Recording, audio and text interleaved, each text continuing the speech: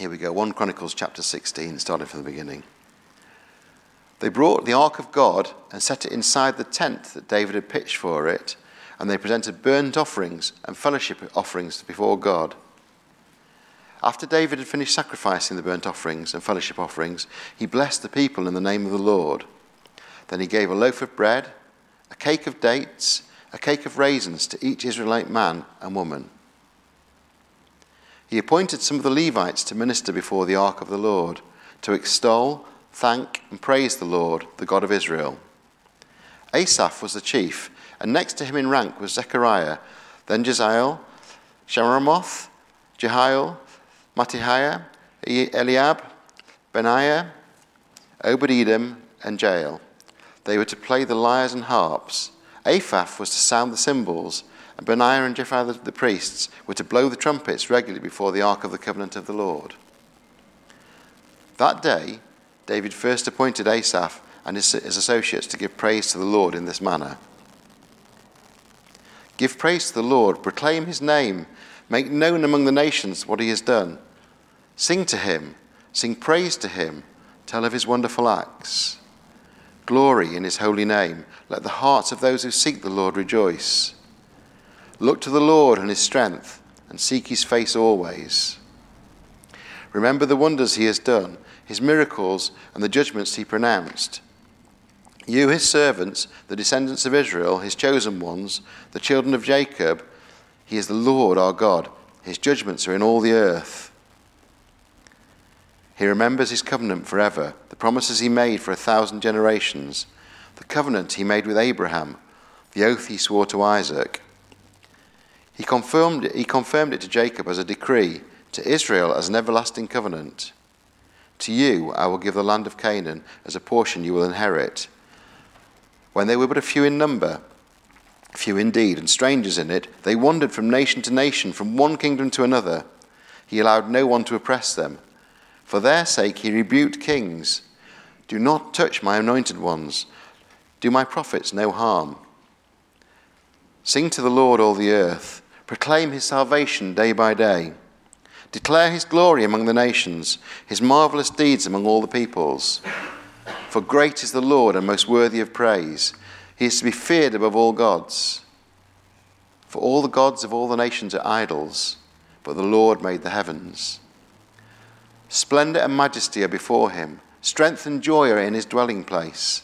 Ascribe to the Lord, all you families of nations. Ascribe to the Lord glory and strength.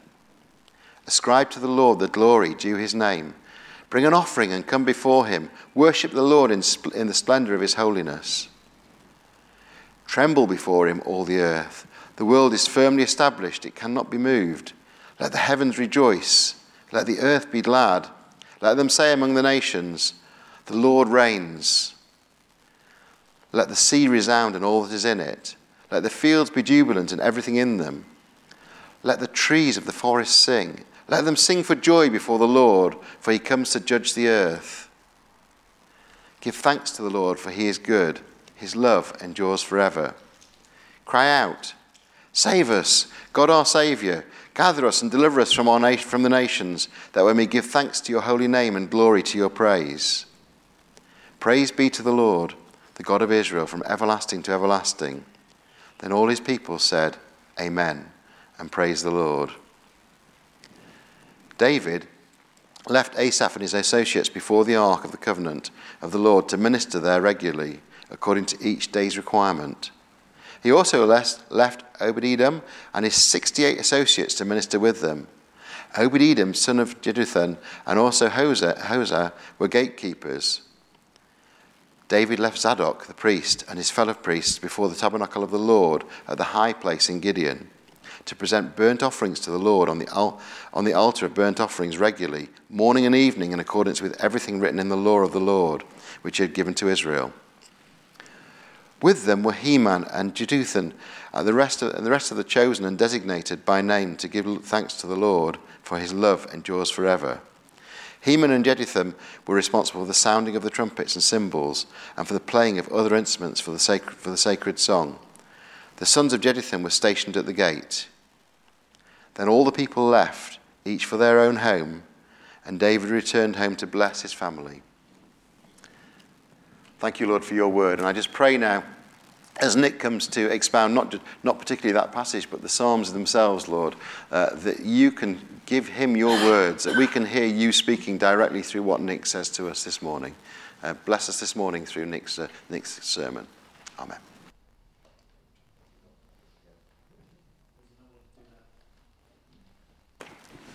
We're going to look at some Psalms, and I think it's very easy. I think the Lord's been really gracious to us over the last year and over this lockdown year, because we managed to do largely what we planned to study. We looked at Ephesians, and then when I was on sabbatical, thankfully, Ashford Kong were really good to us, and they filled in Ephesians. That was part of the plan for the year. It was part of the plan for the year to look at the covenants. That was something we thought about doing now, but we brought that earlier, and we planned to look at the book of Acts, which we've done. So not in the order that we intended to do it, but the Lord's been gracious to us, and we've managed to study the things that we intended to study. But now we've got a bit of a gap, and it's always tempting to fill in the gap with a few random psalms. And it's not really a good way to treat the Psalms, and we've done that over the years. We've done Psalms in the summer. I'm not knocking it, but I wanted to do something different. I wanted to take a good look at what the Psalms are, how they're organised, how we use them. I want to make them practical Psalms that we can use in the everyday. So, I don't think it's any secret. I told you that in the last 6 months, the Lord has dug really deeply and sometimes brutally into my life. That's his prerogative. I gave him that prerogative when I said, I trust you as Lord and Saviour. You cannot have Jesus as your Saviour without him being your Lord. And when you said to him, I make you Lord and Saviour, you gave him, like me, the prerogative to dig deeply into your life and to comment and to speak into what he sees. And Rob said last week, and one of the things I took away from what Rob said was that unless the Lord is bringing things to light in your life, unless there is somewhere along the line some conviction of sin, then your relationship with something is wrong with your relationship with him. It has atrophied, or maybe it's died. Because the Bible repeatedly tells us that the Lord disciplines the one he loves, and he chastens everyone he accepts as a son. That happens without fail. Note that the Lord disciplines the one he loves, and he chastens. In other words, he corrects, he speaks words of correction to those that he accepts as his son. So I want to give you 30 seconds just to stop and say to the Lord, I give you today the prerogative to dig into my life. So let's be quiet.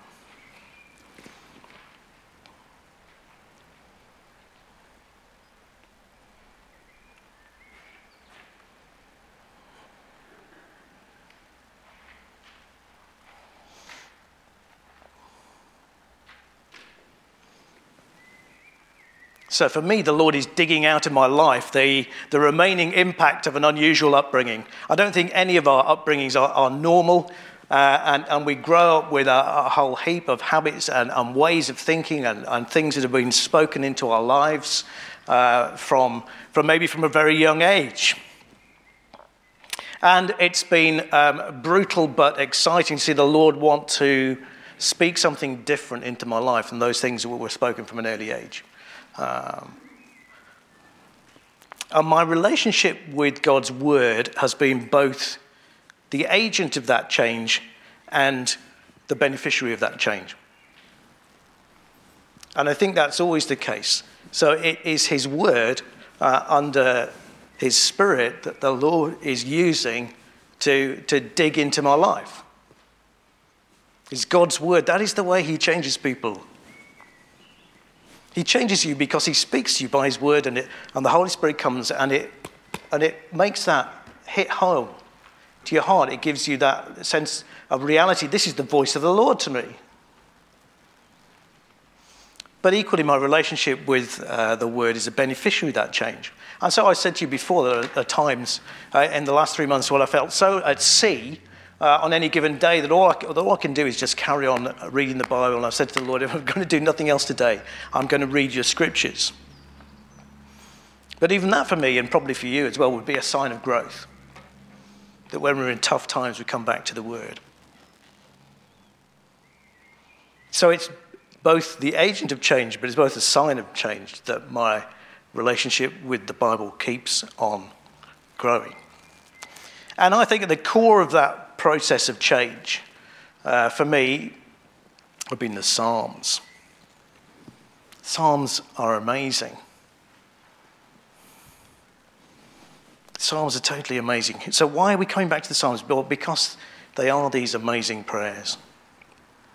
Psalms deal with our emotions and our affections. The Psalms are emotional, and they give you permission to be emotional. They give you permission to speak to God in quite dramatic and outspoken kind of ways. I think that's one of the great legacies of the Psalms. The Psalms are like the Bible in miniature. I'm not going to, we'll deal with that in a minute, but I'm not going to try and prove that to you, but hopefully that'll come clear as we go along. And the third thing to look at is the Psalms reveal to us the heart of Christ in a new way. I think that's what's really precious about them, is that we hear the heart of our Saviour Jesus when we read the Psalms. And I'm going to deal with those three things, but at a different length in each of them. So the Psalms and our emotions. I found Christopher Ash. You can Google him, but really helpful in looking at the Psalms. Read some other stuff, but I think if you were to go anywhere, go to Christopher Ash. He's written a book called Psalms for You from the Good Book Company. That'd be a good start. If you're a home group leader, there's a book called Teaching the Psalms. That would be useful. Or if you just want to pick up him online, you'll find he spoke at Keswick on some Psalms, and those are on YouTube. There are some lectures on YouTube, and they go a little bit deeper. But he notes, as I guess we could note, that churches, since the charismatic renewals of the 60s and onwards in the West, churches have tended to polarize a bit with their regards to their view of emotions. So some churches seem to be maybe a bit less emotional, maybe a bit more intellectual. And they say, well, the Bible says this, and I just do it. Don't need to feel it. It says it, and I do it. And I used to call that kind of the engineer's view of Christianity. It's like you read a book of instructions, it says this, and I just do it. And there's something about that I quite admire. I'd like to be more like that in many ways. There's a real honour for the Word of God in those churches. They're clearly biblically grounded, but sometimes I wonder what to do with my emotions. Or the passion seems a little bit lacking. So I admire that kind of church, but I don't know whether I would survive because my powerful emotions get in the way. And my unruly temperament says I want to feel it too. Don't just tell me about it. It needs to impact me in the heart, and I want to feel it too. But on the other side, then you might go to a different church and they might be full of passion, but it can seem at times undirected or not controlled by biblical truth. And that won't do either. And this is where the Psalms are helpful. Psalms are full of passionate, heartfelt emotions. And they give you permission to express emotion at that kind of level. Just try it. Just flick through a few Psalms and say, what is the psalmist thinking? What is the psalmist feeling? And so I love Christopher Ash in the Psalms for You book. He says, I invite you on a journey to learn how to feel. He says the Psalms are God's chosen way to engage our thinking and our feeling in a way that is passionate, thoughtful, true, and authentic. And he says the Psalms show us how to express our varied feelings, but more than that, they reorder our disordered affections. Do you get that? So they give you permission, they help you express your feelings, but they also reorder our disordered affections so that we feel deeper desires for what we ought to desire. more urgent aversion to that from which we need to flee, and a greater longing for the honour of God in the health of Christ's church. So the Psalms, they help us express our emotions, but they also help us order our emotions. Help us see where our emotions ought to go and ought to do. And here I think it's worth noting the difference between what I would call an emotion and an affection. So for the purpose of this series, I'm going to talk emotions as a feeling that arises in any given situation. And the feeling that arises in any situation can be quite momentary. I think emotions are relatively transient. And emotions can be appropriate or they can be inappropriate. That's the difficulty with emotions. An affection, talk about our affections. What are those things you love? An affection is a settled desire of the heart. A settled desire of the heart. So, think about coming to church. I come to church and one day I might think I've got great joy. I want to go and see my brothers and sisters. On another day I think I really struggle to drag myself out of bed and get to church. Your emotion is different from one day for the next, but my settled affection, my affection is for the people of Staines Cong. I love the people of Staines Cong, and the Spirit is growing in me, that affection day by day, year on year. Should be doing the same for you too. Same with coming to the Bible. You come to it one day and you think, I'm really excited about this, and the next day you think, oh, do I really have to do this? Those are your emotions, but your affection is you love the Word of God. And that love should be growing under the influence of the Spirit day by day and year by year. So the Psalms teach us what we should love and what we should hate. They teach us what our affections should be while allowing us to express powerful emotions along the way. So that's why the Psalms are so important for us as Christians. Sorry, I didn't pop that up. The Psalms are like the Bible in miniature, and I'm not going to say much about this, except here's a little quote from Martin Luther.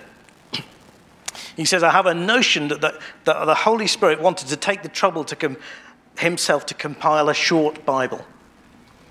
He says, I think that Holy Spirit wanted to compile a short Bible and book of examples for all the saints, so that anyone who couldn't read the Bible would have here anyway almost an entire summary of it comprised in one little book. That's an amazing quote, isn't it? As I say, we're not going to, I'm hoping that's going to become self-evident along the way. So I'm not going to try and prove it this morning because we'd have to read through a whole load of Psalms. But Martin Luther says that in the Psalms, you've got really everything that you need. Please don't use that as an excuse and I'm reading only the Psalms and nothing else, though actually it wouldn't be a bad thing if you're really struggling with reading the Bible. That was the second thing. And the third thing is that the Psalms are the prayers of Jesus Christ.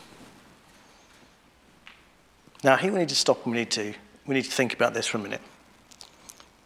Because if we're honest about it, we can't pray the Psalms. Before we can really pray the Psalms, we have to realize that we can't pray the Psalms. They're too big and they're too intense. So we love the Psalms and they speak about trouble, but the psalmists seem to have bigger troubles than us.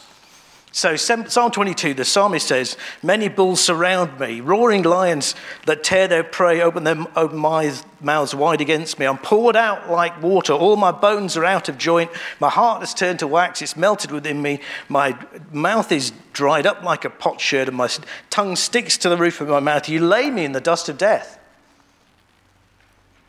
Now, I know you will have had up days and down days, but you probably won't have had those kind of days.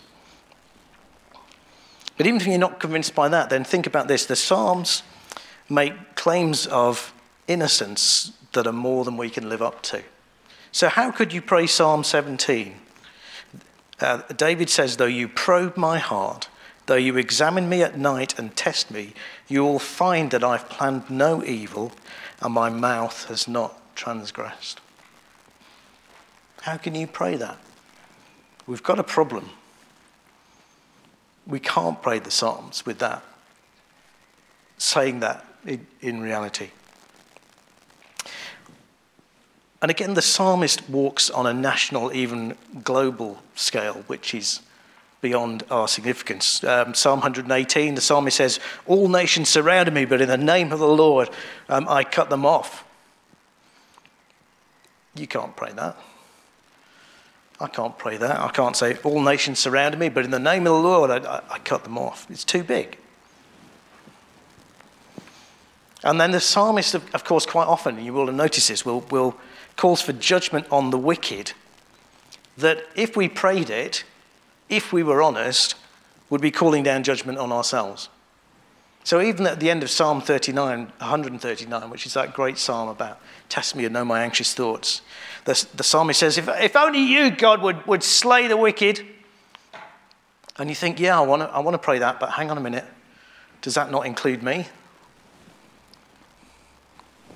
So we've got a problem.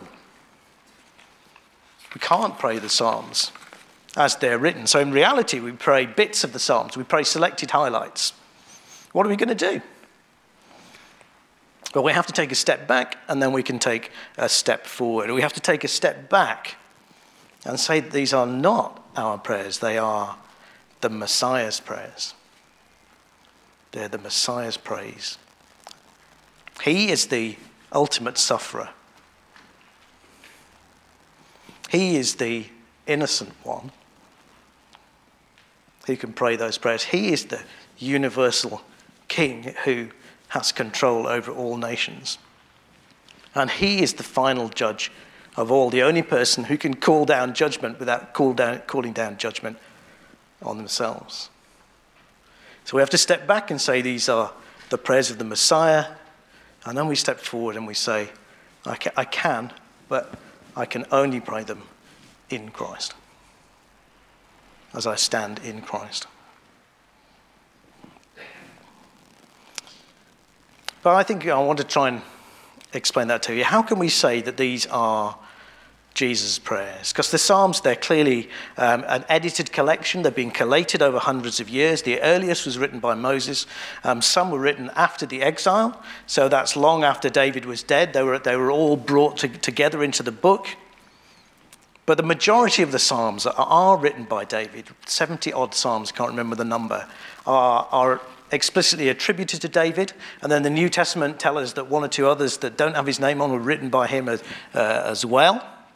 And what I want you to do, and in your home groups Thursday night, I'm going to invite you to take Wednesday or Thursday night, whenever you meet, I'm going to invite you to flip through the book of Psalms and see who wrote them. You might want to have a little go at that before, and that would save you a bit of time in your home groups, and check some of those names against some of those names that came up in 1 Chronicles 16. And what you will find, I suppose it's a bit of a spoiler alert, but what you will find is that most of the Psalms, they're either written by David or they're written by the musicians that he appointed, or they're written by people who fulfilled those temple ministries that David instituted. And so that's why we can say that the Psalms are essentially the Psalms of David. They're rooted in this covenant with David. You remember the covenants? Which is the final covenant before the new covenant comes. And in that context of the covenant with David, and David is the king, David is the Messiah.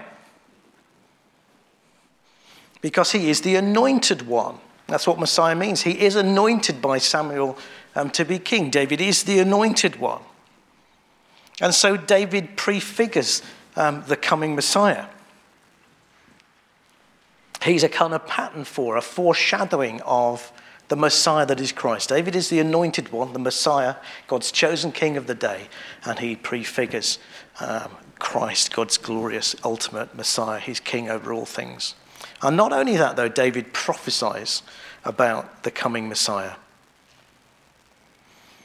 So David is writing poetry out of his own experience, but he was anointed by the Holy Spirit when he became king, but he was anointed before that, when Samuel first anointed him, and out of that anointing he wrote songs and he sang.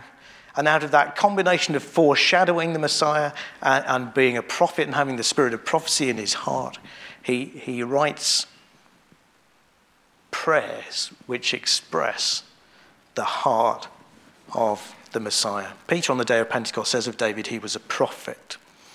So David prefigures the Messiah, David prophesies about the Messiah.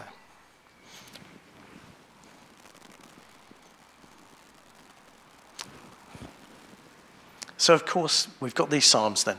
The Psalms are of the Messiah. They're the prayers of Jesus. But, of course, we need Christ to be able to pray at all. So our prayer, this is important, our prayers and praying without Christ are unacceptable to God. Your prayers and your praying without Christ are unacceptable to God. Isaiah 59, your iniquities have separated you from God. Your sins have hidden his face from you so that he will not hear. Your prayers, not acceptable before God because you're a sinner. There's only one person that God listens to on merit, and that is Jesus. So he could pray. Remember at the tomb of Lazarus, where take away the stone, Jesus looked up to his Father and he says, Father, I thank you that you've heard me. I knew that you always hear me. And then look what happened. He says, Lazarus, come out. And Lazarus comes out. Why does Lazarus come out? Because Jesus is the sinless man. He can pray before the Father. And he brings his prayer before the Father, and the Father answers. So you know we cannot come before the Lord in our own merit. We cannot bring prayers other than in Jesus' name. Jesus is the only person who has the merit, has the right to bring prayers before the Father. And so you and I can only bring prayers to Father God in the name of Jesus. Jesus said that. Until now you've not asked for anything in my name. Ask and you will receive, and your joy will be complete. So you can only come before the Father and pray because of what Jesus has done for you, because you're credited with Jesus' perfect life, and because your sins have been atoned for by Jesus' sacrificial death. Those two things have been counted to you. His death, his sacrifice, his righteousness. You can only pray in Jesus' name.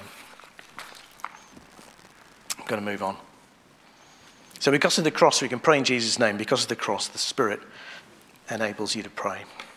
So I want us to pray Psalm 1. So I don't know what you need to do at this point. Okay, I knew we were going to go on a little bit long this morning. So maybe you need to just stand up, take a deep breath, or just poke the person next to you and check we're all okay.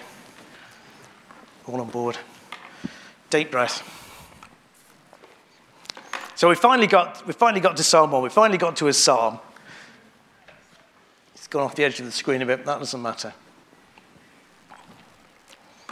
Christopher Ash says that Psalm 1 is patently untrue. Okay. It's a good start, isn't it? Psalm 1 is patently untrue. Okay. Particularly if you compare it with Psalm 73. Blessed is the one who doesn't walk in the step with the wicked, or stand in the way that sinners take, or sit in the company of mockers, but whose delight is in the law of the Lord, and who meditates on his law day and night. That person is like a tree planted by streams of water, which yields its fruit in season, and whose leaf does not wither. Whatever they do prospers. Interesting. Christopher Ash says, on the face of it, that's patently untrue. Because the psalmist says, I envied the arrogant. I saw the prosperity of the wicked. They have no struggles. Their bodies are healthy and strong. What's the solution? Well, let's look at the psalm and then we'll find the solution to that problem. And I want to, along the way, just to explain to you how psalms work. Hang in there. It's worth it. And once you get hold of this, and you'll start to understand psalms. Most of Hebrew poetry, it doesn't rhyme, it doesn't have a meter, it comes in couplets. It comes in two parallel lines, sometimes three, sometimes more. And the second line is sometimes a completing of the first thought, or it's a restatement of the first thought. So, whose delight, verse 2, the blessed person whose delight is in the law of the Lord and who meditates on his law day and night. The second line kind of completes the first line, already explains the first line. So that's a couplet. Sometimes the second line contrasts the first line. So at the end, for the Lord watches over the way of the righteous, but the way of the Lord leads to destruction. So generally you'll find quite often all the way through Proverbs, all the way through Psalms, you get these things in couplets. They come in two lines, and the second one explains or expands on the first. Sometimes, but much less often, it contrasts it. Sometimes you get something really clever, like verse 3. Do you see it sort of goes A, B, B, A? That person is like a tree planted by streams of water. The completing thought of that is whatever they do prospers. And then the in-between thoughts, it yields its fruit in season and whose leaf doesn't wither. So you've got a kind of couplet, but it's sort of crossing over. It goes A, B, B, A. It's called a chiasm. And sometimes you get a little kind of progression of thought. You get a little kind of staircase. So Psalm 1 has all these things in it. And it's there in the first verse. Blessed is the one who does not walk in the step with the wicked, or stand in the way that sinners take, or sit in the company of mockers. There's a kind of little staircase of an argument building. And here it's particularly about what it means to be blessed. We talked about living in covenant with God, isn't it? We're right with God by grace through faith. But there is still a right way of walking so as to receive God's blessing. And this is the way to not be blessed. And that's to walk in step with unbelievers. Now, the walk could be quite casual, couldn't it? Walk could be just people you're meeting, and you're walking along with them. It's a kind of casual relationship. Standing in the way that sinners take, standing is starting to take a stand on something. It's starting to say, yeah, I agree with what these people think. Sitting in the company of mockers takes you a degree further. To sit was the place of teaching. And to mock is to just say, well, God is just, he's unreal, he's not worth knowing, it's just a joke. This is an increasing distance from the Lord. What happens to that person? They are like chaff that the wind blows away. The person who decides not to build their life on a relationship with God through their word ultimately has no foundation. Ultimately, they have nothing to build their life on. They will have an illusion of stability. They might build great empires, might build massive businesses, and we might think, hang on a minute, why is it? Are they like chaff? It's an illusion. It's an illusion of stability, because they will not stand. They might stand up and say, "I just don't believe it," but they have an inevitability that they will stand before God one day, and that day they won't stand. The argument will not stand. And they will not stand in the assembly of the righteous. They will not be there in glory. They will not be in God's new creation. But let's come back to emotions and then try and come to a close. What's your emotion? What was your first emotion when you read that psalm? Blessed is the one who doesn't walk in the step with the wicked, doesn't stand in the way sinners take, doesn't sit in the company of mockers.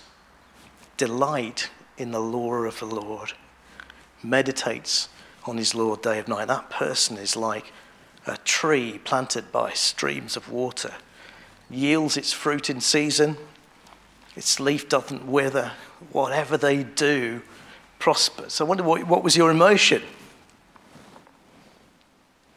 If your emotion was, yes, that's me, then I think you're engaging in a little bit of wishful thinking. Okay, but what was your emotion? Or what was your emotion? Oh, I long for that. I long for that. I want to be the person whose whatever they do prospers. Or was your emotion, I'm never going to achieve this. Never going to achieve this. And that's where praying this as a prayer of Jesus comes in. Only one person in human history is this blessed person. Only one person, and that, of course, was Jesus. He's the only person who never walked along with the wicked, who never took a stand for the wrong thing, who never, somewhere in their heart, mocked the faith. The only person who never did that was Jesus. The only person who constantly delighted in the will of the Father was Christ. And so he was like a tree planted by streams of water, always yielding fruit in season, always doing the right thing, always prospering in the work that God had given him to do.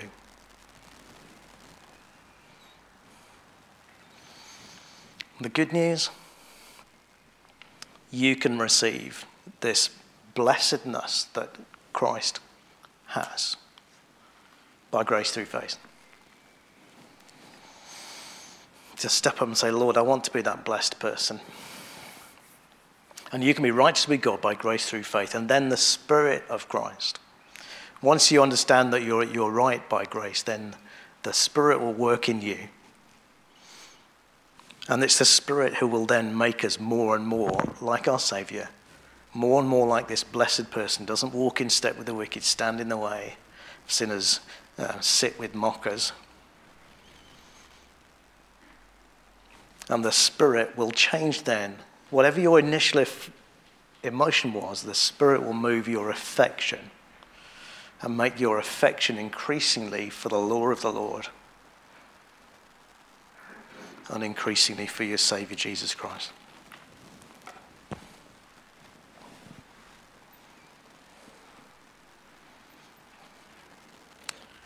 I think we should pray. The Psalms are prayers inspired by the Holy Spirit, and we can pray them by the Holy Spirit of God. The Psalms are prayers of the Messiah, they're God's anointed King. We can pray them in Christ. We can only pray in Christ at all, and we can pray them through Christ, in Christ's name. Let's pray for a moment. Let's just stop. And I wonder whether you want to say to God, I'm so grateful that that I can come to you in Jesus' name. And I just acknowledge at this moment in time that I have no right to bring prayers at all. But thank you. And we'll just ask God to make us more like this person.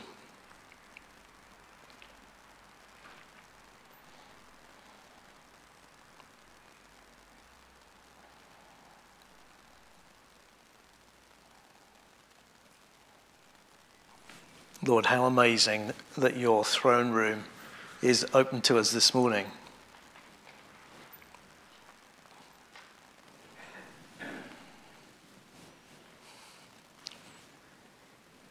And we confess, we recognize, we acknowledge that against your glorious kingship and holiness, we have no right to prayer. We have no right of access before you this morning. And yet we do, because you've given it to us in Christ, because the spotless Lamb has died.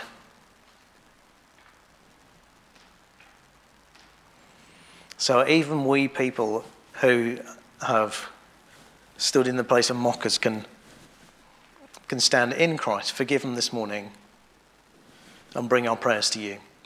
And our prayers are first of all, Lord, Father God, praise today. Praise that you are great. Praise you for your kingship. Praise you because you are worthy. And our prayers are then that we want to be like the blessed man, the blessed woman who meditates on your law day and night. We confess that's not us, and yet you still accept us.